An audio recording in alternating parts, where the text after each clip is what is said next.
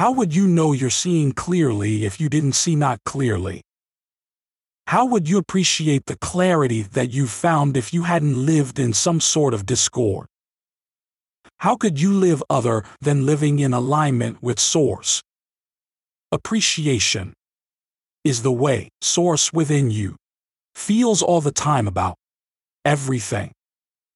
Welcome to Infinite Consciousness, a daily inspirational podcast that's dedicated to helping you manifest your dreams faster.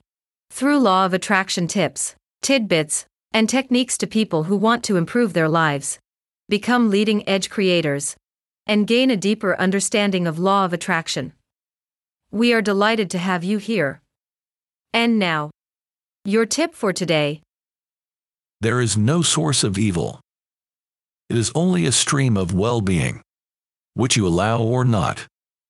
In the name of righteousness, goodness, and religion, bombs are dropped on innocent children. Then you say, it's for the good of all of us. We don't see that.